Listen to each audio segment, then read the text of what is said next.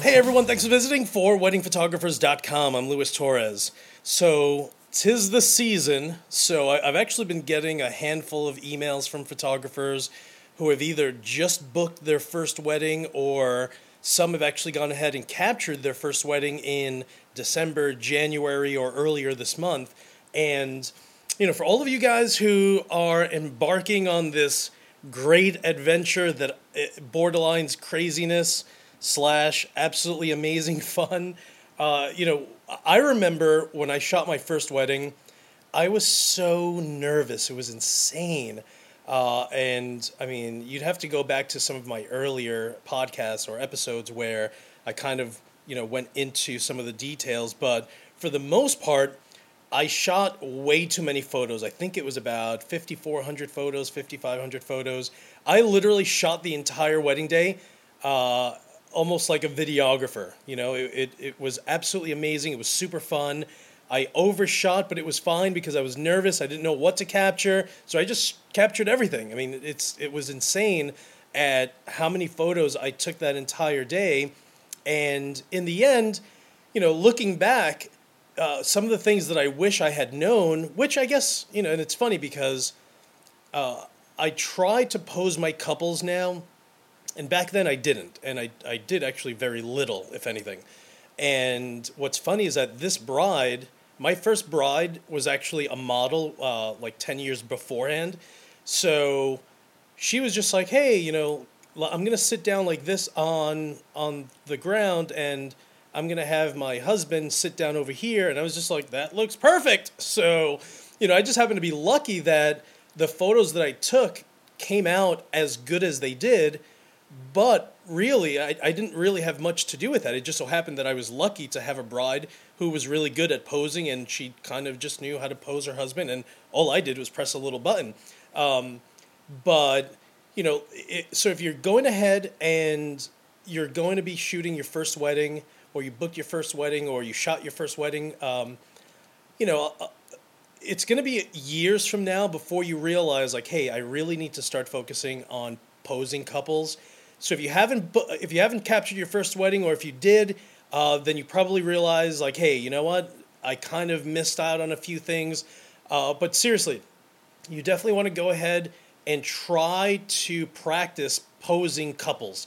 And if you haven't captured your first wedding, it's absolutely awesome because, just grab a couple that and just say, hey, do me a favor, come over here. And seriously, go check out some wedding photographers' websites. Go check out Harper's Bazaar magazine. Just grab whatever you can and, take a look just look at how people are being posed and incorporate that into your wedding photos. And that's really what's going to help you separate yourself early on from someone else that's starting right out of the gate. And, I'm able to see that now years later, and some photographers who have just captured their first weddings in the last 6 months, I can look at their work and I'm like, oh, I know exactly what they were thinking is, I don't necessarily want to, incorporate myself into what someone's experiencing. But at the same time, you have to remember that these couples want those posed photos. So if you can pick up on that early on, then awesome. If you can't, don't worry about it. It's eventually going to click. And the way it's going to click is you're going to see all of these other photographers in your area posing. And I probably didn't really pose couples for the first year and a half that I was shooting. Then I realized, you know what, I really need to start getting into this. Oh, look, there's an orange tabby in my backyard. Okay, so that's one, is posing. Just try to practice posing couples. So when the day rolls around and you're shooting your wedding, whether it's your second wedding or it's your very first, you're just going to be ahead of the game. Another thing is batteries. Super important. Since the word go, I've always had at least a dozen batteries. Not that I need a dozen, not that I ever need more than 3 or 4, but just in case, I have a bunch of cameras now, so I always overdo it on batteries. But again, it's better to be safe than sorry. Along with your AA batteries for your flash. To this day, I still go ahead. Once I get to the bride's house, I will put brand new batteries in there. If the groom is nearby, I'll go and take photos of the groom. Once I get to the church for the ceremony or wherever the ceremony is, I put a brand new pack of batteries in there again. Then again, I put brand new batteries once I get to the reception. You never want to get stuck with, all of a sudden like, oh no, my flash isn't going off, or even worse, it's going off, but it's recycling and it's taking so long because the batteries are dying that you're missing the bride walking. Here's the ceremony. They've had their first kiss. You took a bunch of photos of the bride and groom having their first kiss. Now you're backing up out of the church, and your flash isn't working, and you only have 100 feet before you guys exit the church. And if your name is Lewis and you happen to be lucky, you quickly change your camera to RAW, you change the ISO to 1,000,000, and you start shooting and you just hope for the best and fixing it later. That happened to me once in my life, and after that, that's when I went nuts with batteries, and I'm like, never again, don't care. I'm going to be changing batteries at every stage of the game, and that's it. Again, I'm telling you, don't fall into that trap. Believe me, it's an awful experience. Luckily, I quickly switched my camera to RAW, changed the ISO, used Noise Ninja later on to fix the images, and it was perfect. It was fine. But it's like anything in life. If you can learn from someone else's experience, then you're already ahead of the game. Another is but you almost have to anticipate what's going to happen next. Everything. And I tell people, weddings are exactly the same every single wedding. Believe me, after a few years, trust me, weddings get boring after a while because it's the same shit, different day. It's literally get to the bride's house, take photos of the shoes, take photos of the dress, take photos of her and her hair and makeup, so on and so forth. If they want some photos afterwards, that's cool, but I always try to push it till after the ceremony. Take photos of the groom, putting vest on, jacket on, cufflinks, jacket. If they want photos with some of the guys, if you have time, cool, we'll do that. Shoot over to the church, set up some lights, shoot the ceremony, have the bride walking down the aisle, photos at the altar, any candle ceremony that they have, bride's first kiss, or bride and groom's first kiss, or even before that, the exchanging of the rings, first kiss, and then everyone exits the church. You take photos of the entire bridal party and the family. Then you get to the ceremony. It's the same thing every time. So that's a good thing, though, because now you can anticipate what's going to happen next. So you need to always anticipate what's going to happen next. Always jump the gun. Keep in mind that, maybe half of my weddings, I kind of act as coordinator. Like, hey, Lewis, what time do you think I should get in my dress? And then you kind of just backtrack. Well, if the ceremony's at 4 and you need to be there at 4:30, or at 4 and you need to be there at 3:30, and we're 20 minutes away, then you want to try to be in your dress by 2. And, you kind of backtrack with the time frame, and then you move forward. And you just give them a heads up because it's their first wedding. And, after a while and you have 50 weddings under your belt, you definitely have so much more experience with regard to how the timeline works during a wedding. So you're the expert. So at some point, just anticipate that they're going to be asking you things like that. Now, lighting equipment. I'm really big on external lights now. I get to the church and I set up at least 2 lights, and I make sure all my pocket wizards are working. I set that up. I always get to the church ahead of time, set that up, make sure I'm fine. So lighting equipment, make sure that everything's working. Make sure you have brand new batteries. If you're using external lights, make sure your pocket wizards or whatever triggers you're using have new batteries and that they're working, and you're fine. Post-production, super important. For some reason, in my area in New York, I kind of have this reputation of people getting images really quickly. My turnaround time is a week to 10 days, and I do that because this is all I do. I shoot a wedding Friday, Saturday, and Sunday. Best bet, Monday, Tuesday, Wednesday, I'm editing each wedding and then putting a CD in the mail, and off it goes. I don't want people to wait. I get too many couples who I meet with, and they're like, oh, do you happen to know this wedding photographer, Lewis? I'm like, yeah, absolutely. Like, oh, they shot my cousin's wedding a year ago and they still haven't gotten their photos. Same, different photographer shot my sister's wedding 8 months ago, and they haven't gotten their photos. So, Lewis, how long is it going to take for me to get my photos? I'm like 10 days, max. And if you don't believe me, I'll give you the phone number to the last 100 brides whose weddings I covered. They'll all tell you the same thing, that they got their photos ridiculously fast. That's a good thing, but you also have to understand your post-production. Like, I batch a lot of things. I will go ahead, I'll bring all of my photos into Lightroom. I will then go ahead and, I raise the contrast, I increase the sharpening, I usually hit auto white balance, then I batch it all, so I hit the sync button and it does the same thing to every photo. Now, once I'm done with that, which usually takes, what? I don't know, 15 minutes. Then I actually go through each and every photo. If I love it, I overshoot. Now I probably shoot between 15 and 2,000 photos per wedding, but I, for the most part, delete anywhere between 2 and 350 photos. I don't fix photos. I delete them. I shoot so many photos, I don't need a bride to have a sequence of the same thing that happened and have what looks like 6 duplicate photos. So I'll look at them, I'm like, okay, 1, 2, 3, 4, 5, 6. I'm going to keep 2, delete these.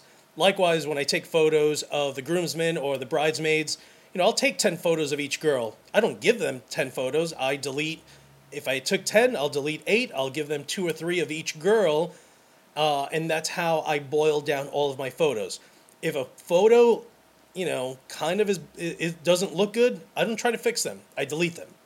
So that's kind of the plus side of me overshooting a little bit. It's not 5,500 photos like my first wedding, but you get the idea. You don't take one photo of the bride. You try to take, 5, 6, 7 photos, and then you give them 3, and that's it. And that's how you kind of wean everything down from 1,800 photos down to, say, 1,200 photos. And then you burn a CD. I then go ahead and recompress all the images. I shoot in JPEG. I do not shoot in RAW. I shot RAW for about 2 years. When I first started shooting weddings, I shot JPEG. Then I immediately started shooting in RAW for about 2 years, and I only shoot JPEG now. It's not as forgiving. I can't even say it's not as forgiving. It's not forgiving, period. You can't really, and that's probably why I overshoot also, is unlike RAW where you can fix most of any issue that you may have, I can't. So I kind of have to make sure that all of my equipment is always working 100% of the time, because if not, they're going to come out. And not to say that I can't fall back on RAW, because I can, and I have, but I don't like to. I like shooting JPEG. It's an easier post-process for me on the back end. And when it's all said and done, people are happy when they get their photos a few days later. I actually shot this one wedding, and her friend, Christina, before she contacted me, contacted my bride and said, hey, Luis Torres shot your wedding. I've actually checked out his photos. I like how he shoots. But the big thing is, she actually had an engagement shoot. She actually had another photographer, shoot. She called him engagement / just a couple session. And that photographer got her photos about 5 months later. She wasn't happy with that, and that photographer is actually a wedding photographer also, but she wasn't thrilled on the fact that it took that long. So she contacted one of my brides and said, hey, I love your wedding photos. I think they're awesome. How long did it take for you to get your photos? And I think it was like 5 days. So she's like, yeah, I got them about, less than a week later. So, she called me, said, hey, I called Laura, and she said that you got her photos really quick.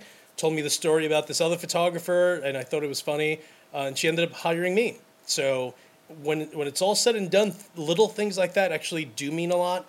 So just make sure you stay on top of that. And if you shot your first wedding already, then you probably know all the little tiny issues that you may have had, where there was low lighting conditions at a church, which always happens. So anticipate that right off the bat, which is why at churches I always use external lights. 100% of the time, always. Don't ask me if I shoot with a light. I always do. And I do that just because I love the effect.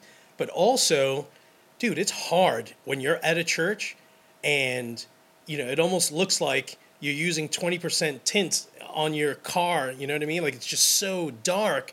And, it's rare that you have that you walk into a church where it's just brightly lit. I mean, maybe in the last 6 years, maybe I've been to 3 churches that were beautifully lit and it was perfect and I didn't have to use a flash. But for every church aside from those 3, I've always had to use a light.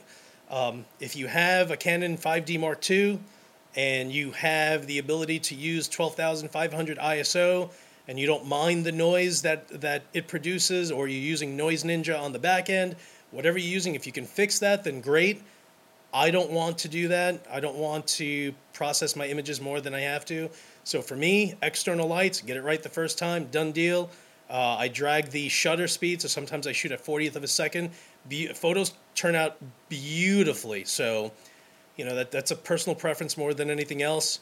And I've learned my own lesson with shooting a wedding without external lights, and I only shoot with them. So another thing is, seriously, you have to practice. I don't care what you're doing, what you're shooting, you have to practice. If you haven't shot with on-camera flash, just know you're going to be using your on-camera flash. So no ifs, ands, or buts. No, don't worry about it. I won't use my flash. I'll just use the highest ISO setting. You're going to walk away with garbage photos, and you're going to have a couple that are going to be super disappointed in you. And if they're disappointed, they're going to tell you that they're disappointed. You're going to be stressed out. You're going to tell yourself that maybe you shouldn't go ahead and dive into the world of wedding photography. Don't do that to yourself. Like anything else, it's like going into a big exam when you were in school. If you don't study, you're going to run into an issue, and you're going to sit back and say, maybe this isn't maybe I shouldn't go into pre-med because I didn't really do well in that exam. No, you would have done great if you had studied. And, wedding photography is exactly the same thing. One of my friends the other day just said, hey, what do you think about, I'm thinking about becoming a bartender, and just walking into a bar and saying, hey, do you have any of, do you need a bartender? And I'm just like, you have no bartending experience. How do you make a Bloody Mary? And she's like, I have no idea, dude. And I'm just like, I don't know. But why do you think that anyone would hire you if you don't even know how to make a Bloody Mary or a martini or anything? Study. You have to go ahead and research and, learn your craft is really all I can say more than, and that's what I will stress more than anything else. If you think that you can do well as a wedding photographer, then you make sure that you do not disappoint the couple that are giving you the opportunity to go ahead and shoot their wedding, and start and practice. I remember before my first wedding, I'm running around in my house with my flash on my camera, taking photos of my dog, taking photos of everything and anything, a vase, a pillow, a cup. To me, it didn't matter, but I needed to learn how light would fall on someone. And then I'd take photos of my friends, outdoors, indoors. To me, I knew, like anything else, that I needed to practice. And it's not just because I want the couple to love their photos, but I need to know for myself that I can do this. But I also knew that the only way to do that is by practicing. So practice, practice, practice. If you don't, all you're doing is just, you're eventually going to be disappointed in your own work. You're going to have a couple that are going to be disappointed, and you could potentially get sued at the same time. And if it's free, and I don't care what the circumstances are, because I've had couples who are just like, well, it's free. I told the couple that I'm fairly new and, I've never captured a wedding, but they're still giving me the opportunity. That couple, they don't want shit photos. Trust me, they don't. So you make sure that you do your best. You practice like an absolute freak on OCD who just drank 3 Red Bulls, and you just need to make sure that this is done. And that's what's going to help you build your business. And I'm telling you, years from now, you're going to sit back and just say, that crazy guy Lewis was actually, he knew what he was talking about. But it's only because I've been there. All right, everyone, you guys are absolutely amazing. The next podcast is going to be all about WPPI and my experience. And if you haven't been to Vegas for the largest wedding photography or photography convention in the U.S., then at some point you better make sure you go, and it'll be absolutely amazing. But everyone, thank you so much for listening to these crazy podcasts. You guys are the best. Thank you again. And as usual, I will talk to you guys soon.